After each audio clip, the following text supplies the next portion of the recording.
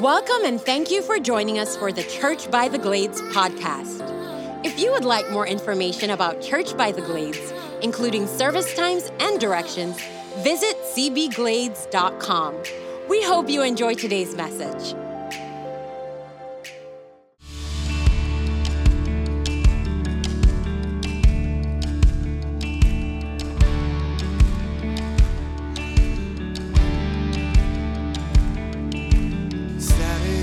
Silent, surely it was through. But since when has impossible ever stopped you? Friday's disappointment is Sunday's empty too. Since when has impossible ever stopped you? This is the sound of dry bones rattling. This is the praise, make a dead man walk again.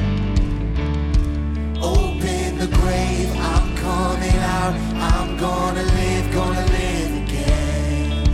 This is the sound of dry bones rattling.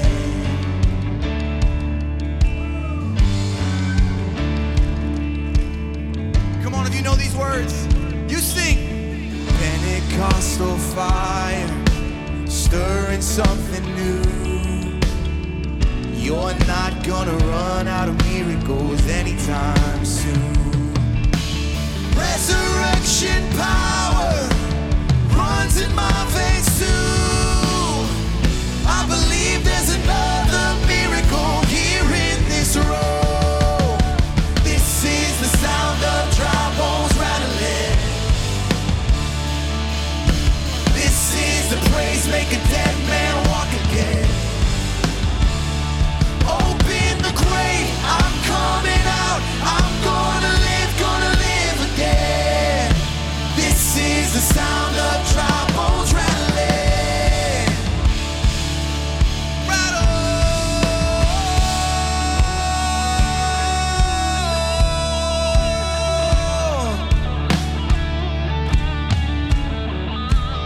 We serve a God who can do the impossible in Jesus' name. You say, my God is able to save and deliver and heal and restore anything that He wants to. Just ask the man who was thrown on the bones of Elisha if there's anything that He can do. Just ask the stone that was rolled at the tomb in the garden what happens when God says to move. I feel Him moving it now. I feel Him doing it now. I feel Him doing it now. Do it now. Do it now. This is the sound of dry bones rattling. This is the praise, make a dead man walk again. Open the grave, I'm coming out. I'm gonna live again. Open the grave, I'm coming out. I'm gonna live again. Open the grave, I'm coming out. I'm gonna live again. This is the sound of dry bones rattling.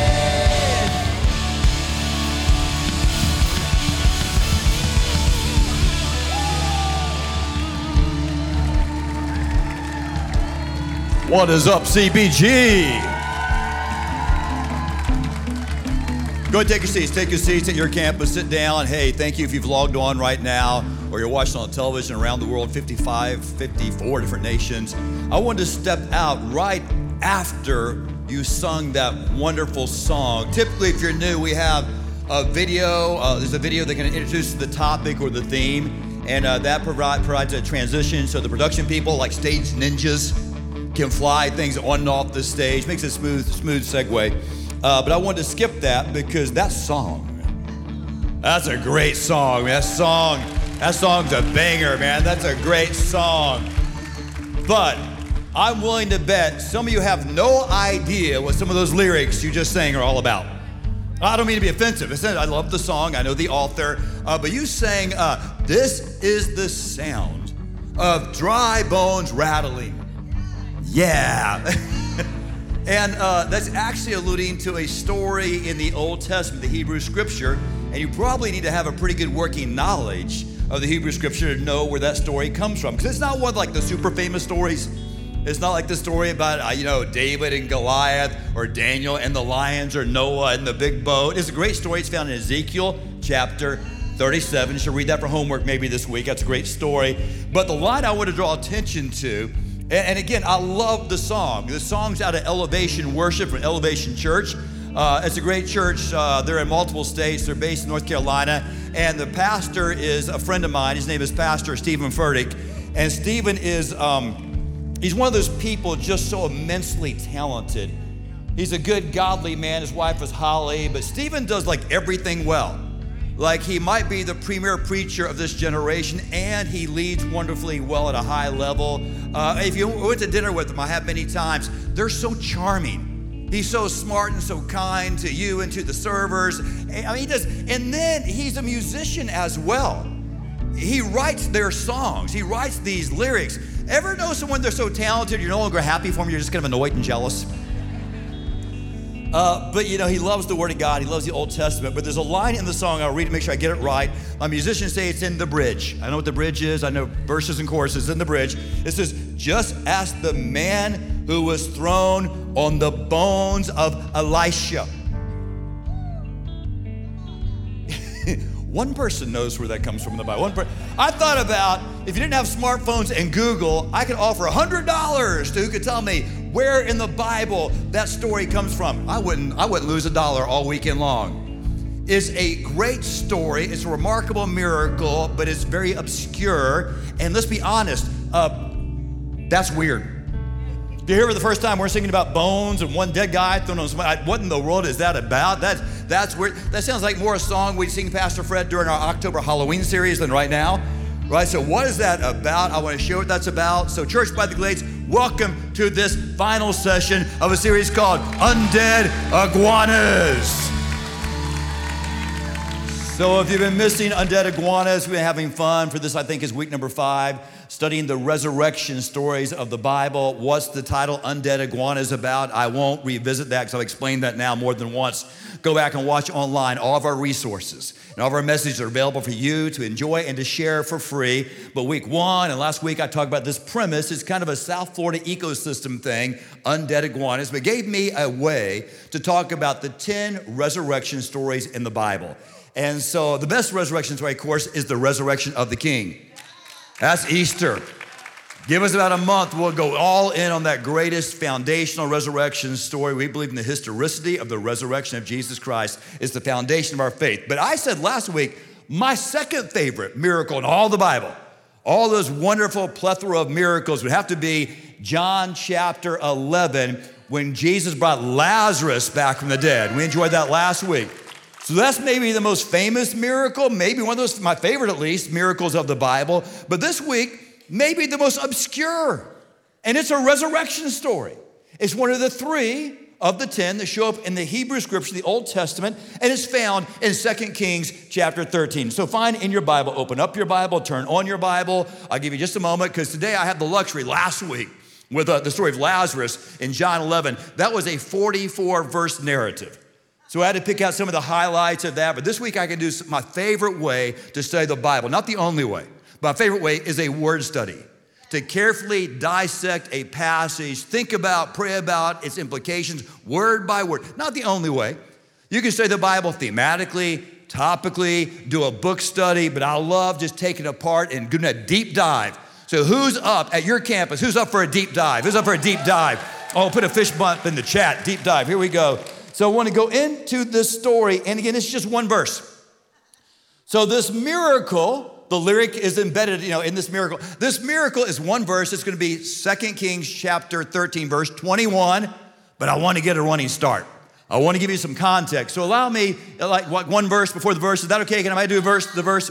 Can I do that one verse before the verse? Please say yes. I'm going to do it anyways. Can I do that? Thank you. Thank you very much.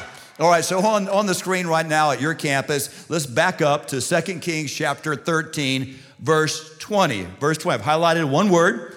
When you see it, when I count to three, read the one word, the one name loudly. 1, 2, 3. Elisha. All right, so the story is about Elisha. Kaylee, it's Elisha. Cassidy, Elisha. One more time, Elisha. Yeah, not the other guy. So if you know the Bible well, there's a prophet who has a name almost like his, named Elijah.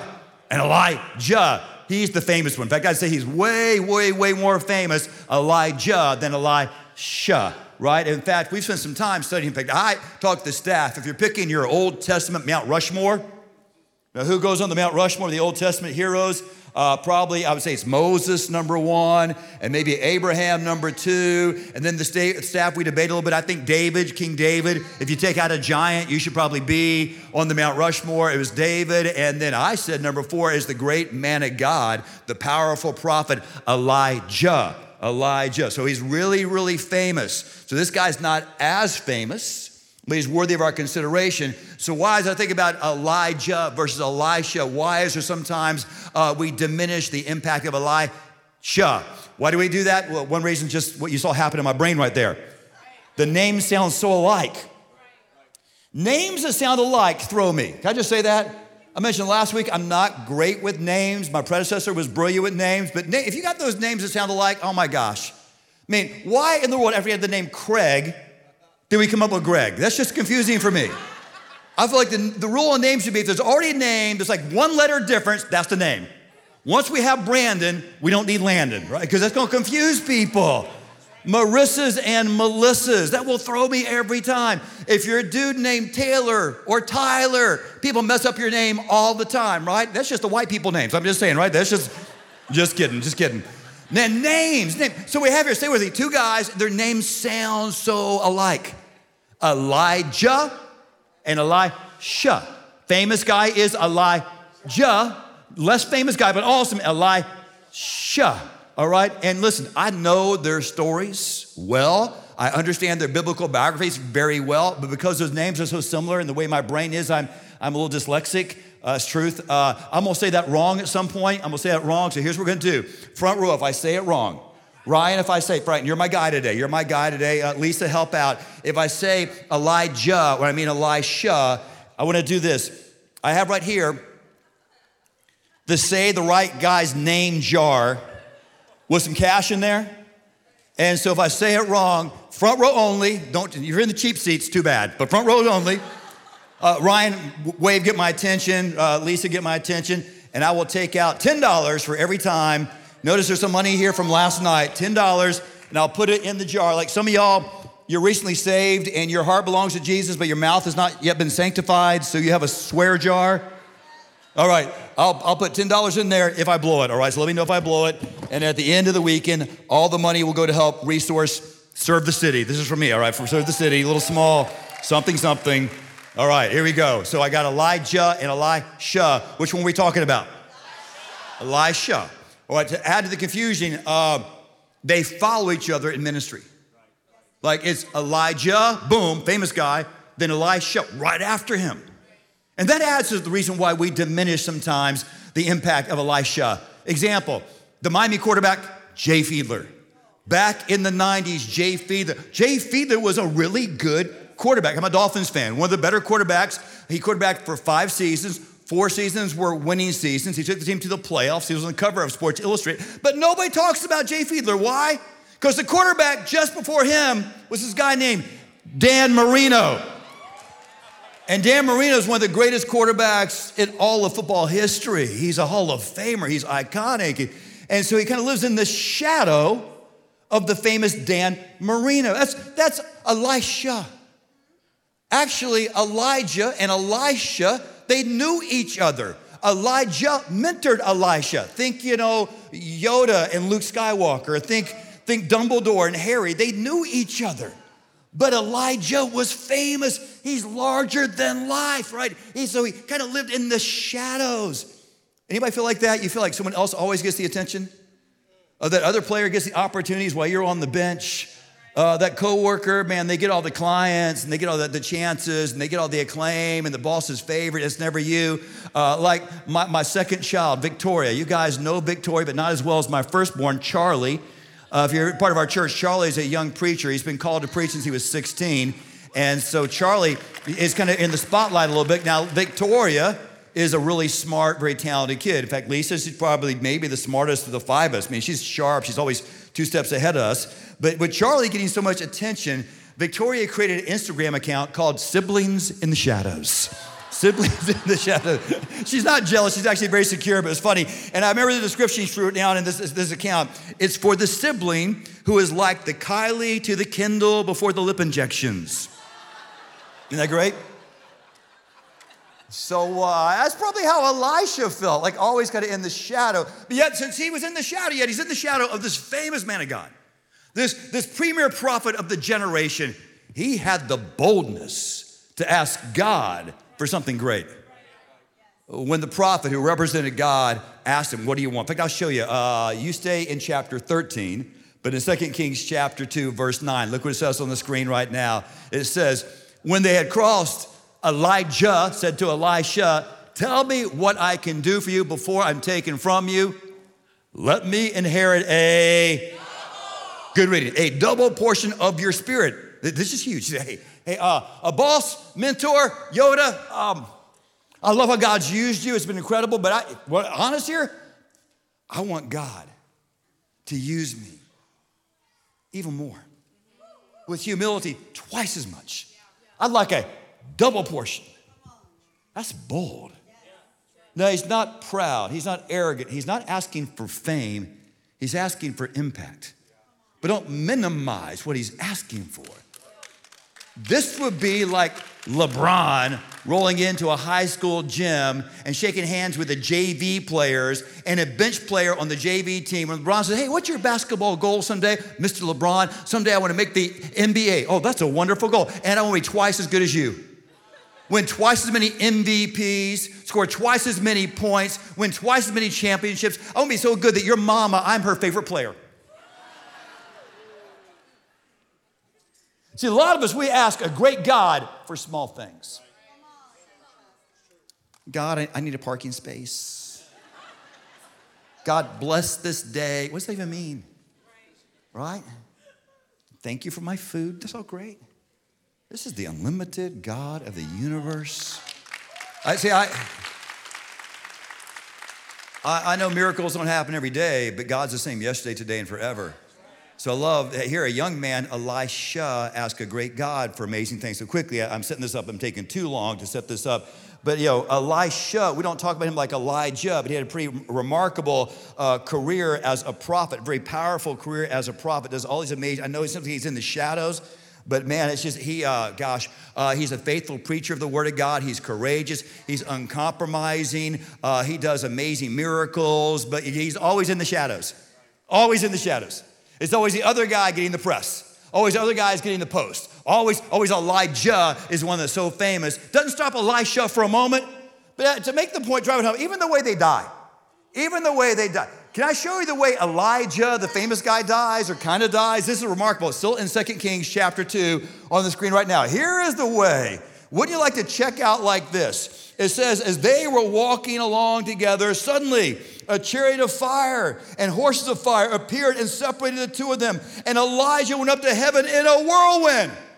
Elisha saw this and cried out, my father, chariots and horsemen of Israel. And Elisha saw him no more. He didn't even die. Elijah just whooshed up to heaven in a fiery chariot. Well, how did Elisha die? How did Elisha die? Okay, how did Elisha die? Back to chapter 13, it says, Elisha died. Verse 4 says, he got sick, died. His predecessor, fiery chariot, supernatural horses, goes off to heaven. See ya. He just gets 60 died. It's so unceremonious. Where's the fanfare? Where's the pomp and circumstance? Where's the Instagram post? Where's the really flags flying at half-mast? Just dies. He just dies. They both go to heaven. He just dies. But I'm telling you, man, Elisha is awesome. The miracles, there's the miracle of multiplication with the widow's oil. It's got resources, a woman in need, a single mom. There's the story about the invisible angel armies that protect his camp. Oh my gosh. And how about the Shunammite woman's son? One of the 3 resurrection miracles is done through Elisha. But Elijah, 1 Kings 18. 1 Kings 18, I spent a whole series called Thanks for the Hate on just one story from Elijah, the famous guys. That story is the bomb. That's the one where he goes to Mount Carmel and he stands one man against 950 pagan prophets, and he stands boldly. And what does God do? He prays a brief and profound prayer, and God rains down fire from heaven. Brings the end of a 3.5-year drought. Yeah, I get it, man. Elijah is super. I haven't messed up yet, have I? Is that right? So, yes, best I've done all weekend long thus far. Incredible. But again, don't miss people who fly under the radar.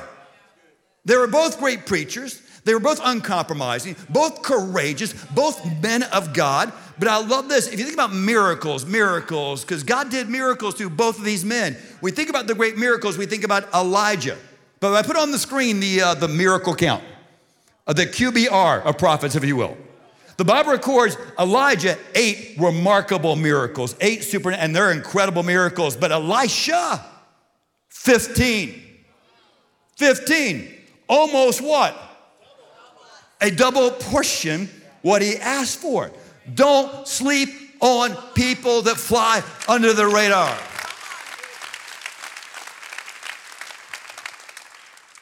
Man, I'm here in this office working so hard. I'm in this cubicle and no one notices me at all. I'm working so hard. No one gives me any accolade. Nobody ever celebrates me. Listen, in chapter 2, Elisha is anointed. And we don't hear about him for 13 years. Don't rush in, young people, before you're ready. I know you're 21. You're the smartest person there and you should be in charge. Take the time to get yourself ready. Study, apprentice, be mentored, be discipled. We're kind of comparing, which is always, that's a trap. It's a dubious thing to do. Who had the greatest ministry of all time? Thank you. Daniele, if I throw out a question like that, you don't know the answer, guess Jesus. You'll be right, what, 9 out of 10 times. I'll say it again. Who had the greatest ministry of all time? Jesus. Good job. Put Jesus in the chat. Of course, Jesus did. Jesus' ministry was 3 years. He spends 3 decades in silence getting ready for 3 years. Preparation. So under the radar, we have this amazing man, 15 miracles. That is remarkable, 15 miracles. All right, you guys are listening way too slowly. I'm gonna be late, so we gotta keep this going right here. So we're just the setup verse right now. So Elisha, he dies. All right, let's go back and complete the verse before the verse. Elisha died, verse 20 on the screen right now. Elisha died and was buried. Now, Moabite Raiders. That's before the Raiders moved to Oakland, then to Vegas. Moabite Raiders used to enter the country every spring. What time? Spring. Not winter, not fall, not leap year, not Christmas break. When? Spring. All right, if you're new, I believe in something called the inerrancy of Scripture. This church has 2 main values. Jesus. What? Jesus and His Word. So we preach and teach and believe in the Bible. We don't worship our Bible, we reverence our Bible. And one of the few theological words I will use, not found in the Scripture itself, is the word inerrancy. What's inerrancy mean? It means we believe that God put every word in your Bible on purpose. And He doesn't stutter nor stammer. So if a word is in the Bible, it's there for our edification. So that's why I love a word study. I can think about these words with you. Take the time to drill down. So I like the fact it says this attack from Moabite Raiders. By the way, Moabite Raiders have been attacking for years and years and years. Isn't it crazy how the enemy will come at you with the same sin and temptation time and time again? Who's being honest now? I get tempted with the same dumb things. It's like, hey, today, David, to throw you off, I want to tempt you to be a crack addict. No, it never worked before, right? He'll try the same stupid things that I've I've caved in before. He will just come at you. So Moabite raiders have been a generational problem. And so, but it says they came, let's go on. They came what time of year? Put the verse back up, guys. Verse 20, it came springtime. Why is that important? Well, here in the States, in most of the states, harvest time is in the fall. But in certain places, like you know this, in Homestead, what's up Homestead campus? Homestead, Florida is an agricultural region. And here in the southern climate, they reversed the growing seasons. And harvest time is in the spring. In the Middle East, harvest time is not in the fall, it's in the spring. It's in the spring. Very important. So when does the enemy choose to attack? Just before your harvest.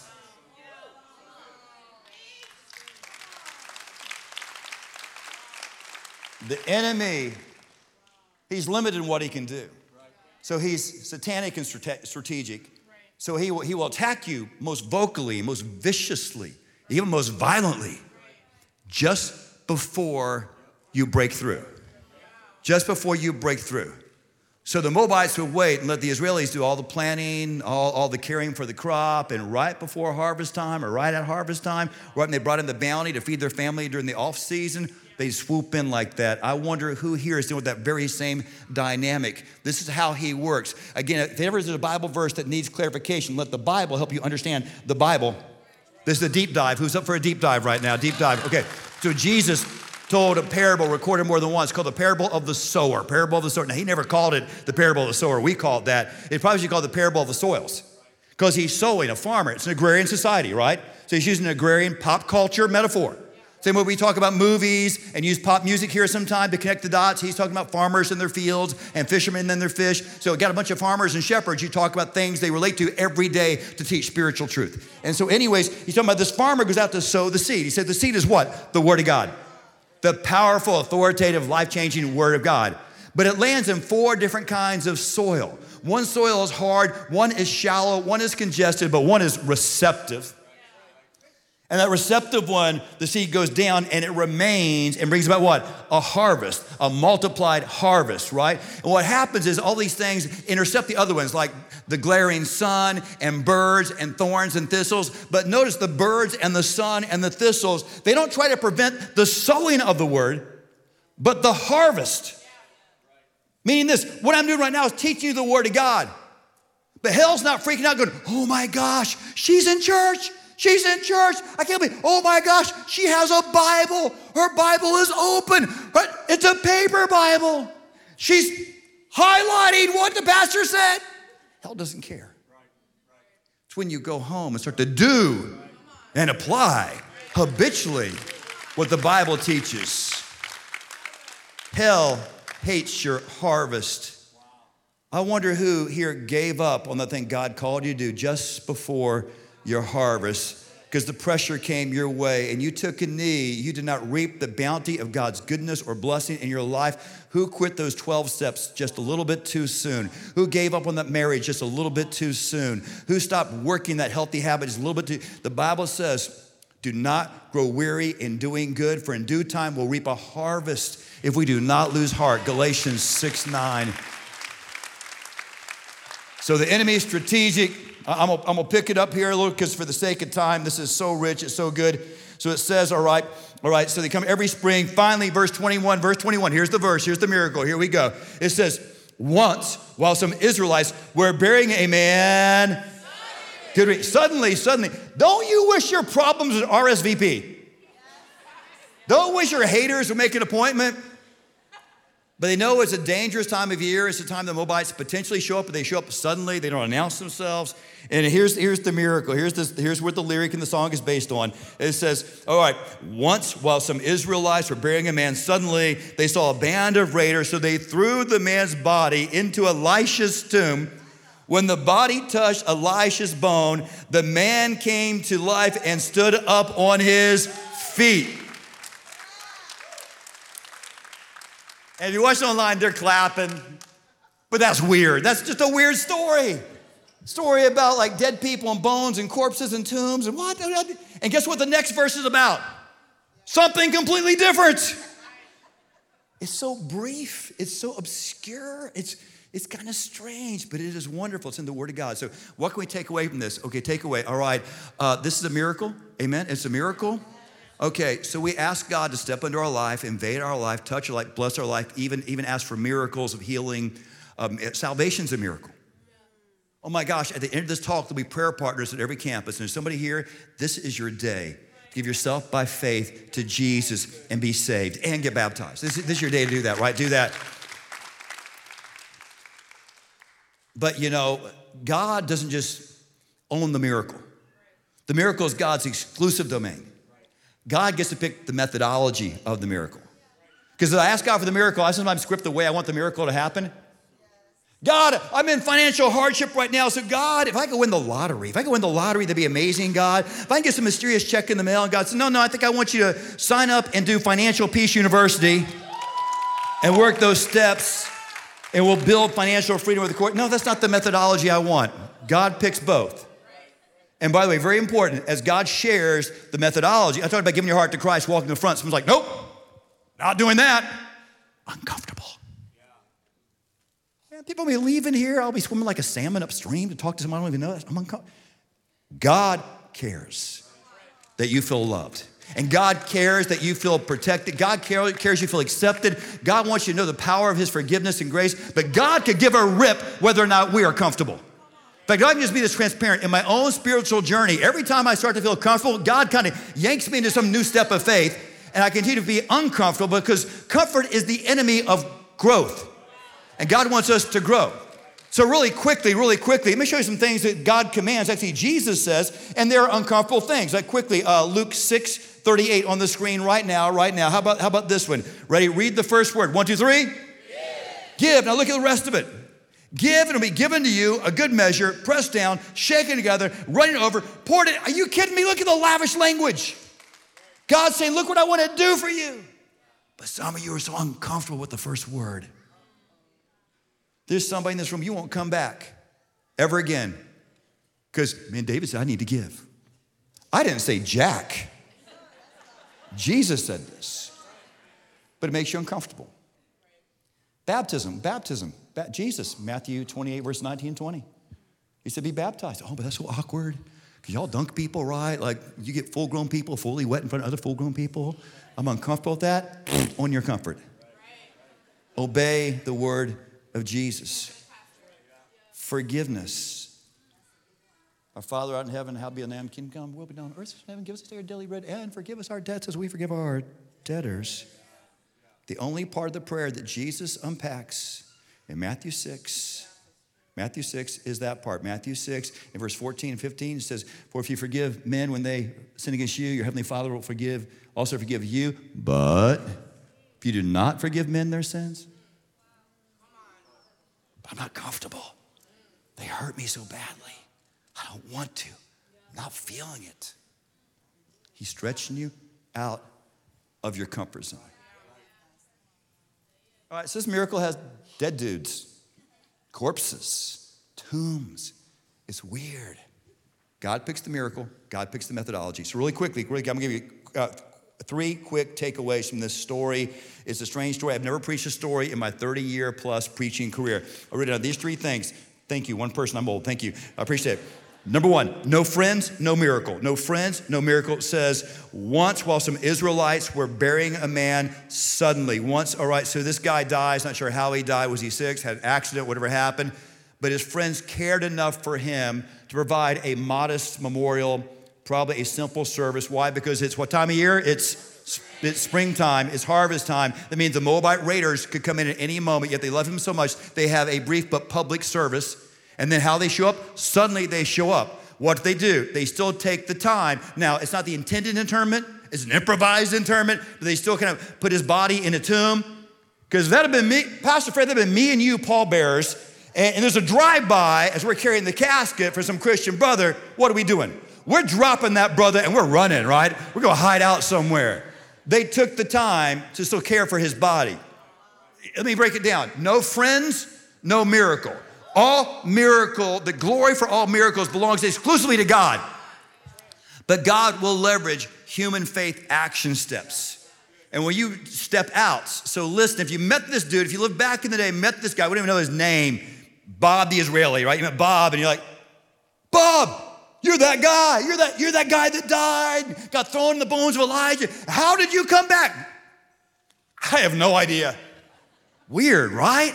It's on my way to heaven, and all of a sudden I've been raised from the dead.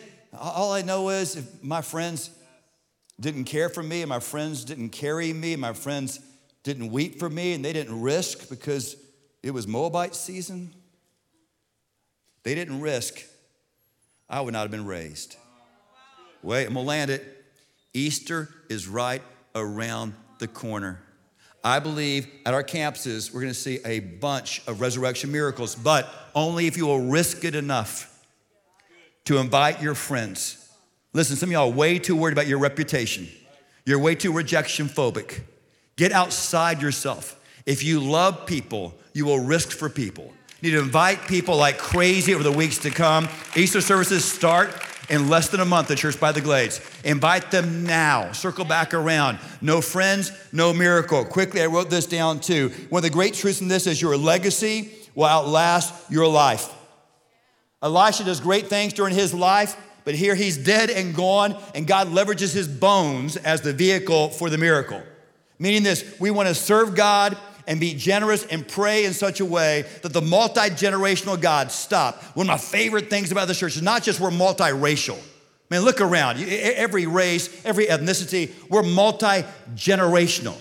You see young, you see middle-aged, you see old, you see everything here, but we press in hard to the young. Why? Because God's the God of Abraham, Isaac, and Jacob. Stay with me. When God's doing ministry to Abraham, he's thinking about Jacob.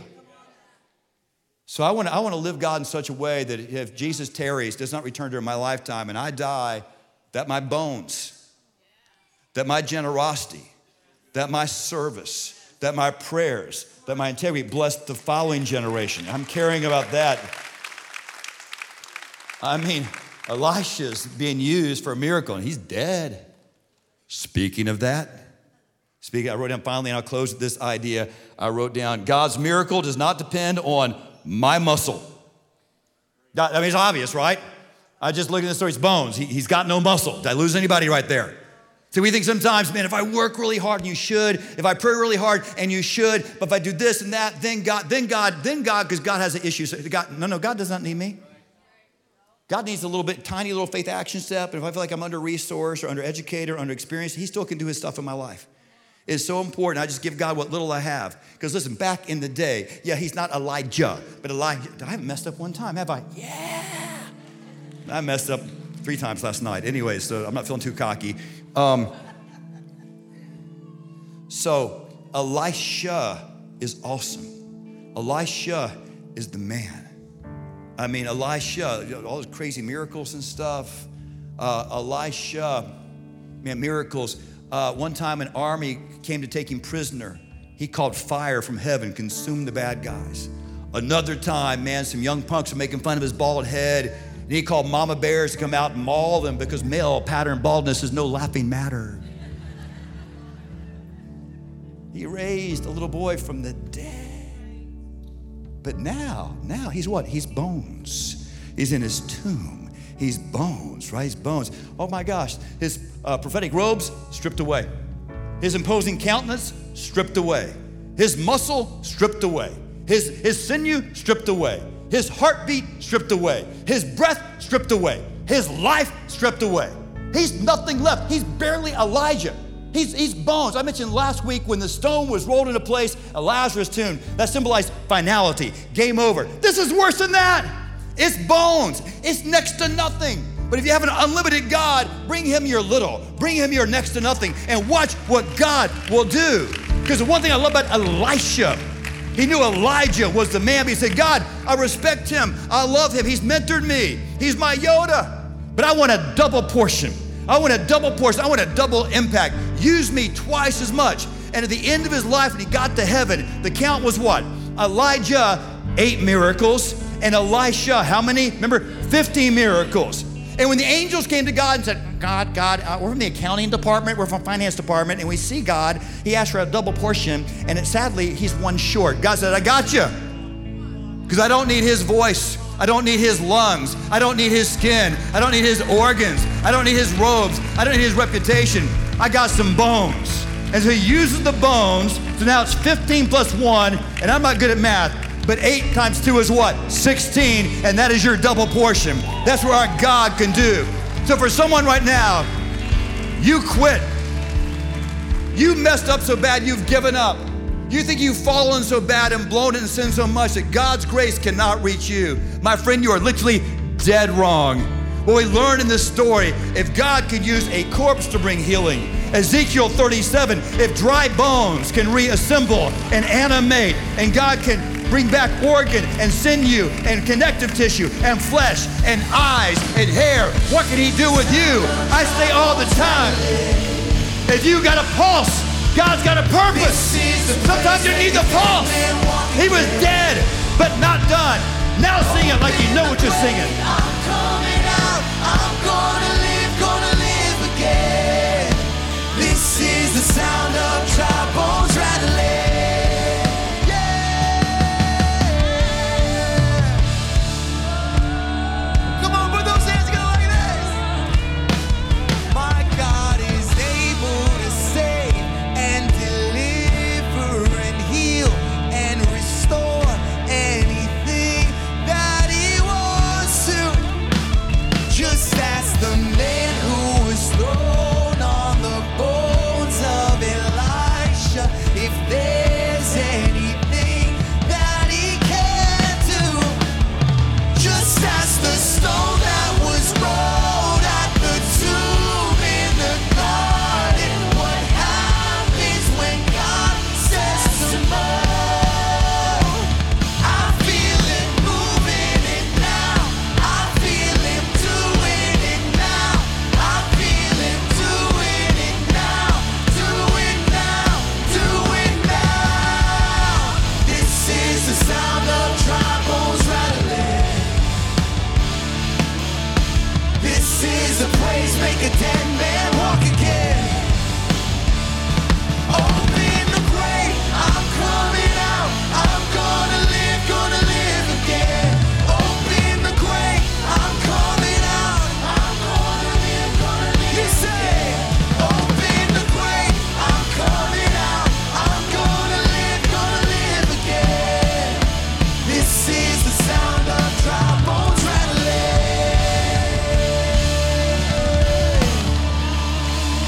Don't leave. Give me seriously 60 seconds, because somebody, this is your amazing, brilliant, uncomfortable moment. Prayer partners are making their way right now to the edge of the stage. They're for one purpose, help you navigate your salvation decision or your fresh start with God. Come on, prayer partners, quick. Prayer partners, move right now. Do you think you've messed up so bad? You've sinned so much? Pastor, if you knew the mistakes I've made, man, God knows it all. He can breathe life using one corpse to give life to a second. He's got you. My King said, I am the resurrection and the life. He that believes in me, though dead, yet shall he live. Come talk to her right there. Awesome. If this is your moment, give your life to Christ. Do that. Choose baptism. I'm gonna let you go because I need your parking space. But listen, you ain't dead. God's not done. Make that move right now. Father God, we love you. We celebrate you. We're going to make decisions that infuse our existence with life. In Jesus' name, as the church said together, amen. Thanks again for listening to this week's message. We hope you enjoyed the podcast today. To hear more messages like this, make sure you subscribe and share with your friends. Don't forget to stay connected with us by following us on Twitter, Instagram, and Facebook at CB Glades at Pastor D. Hughes.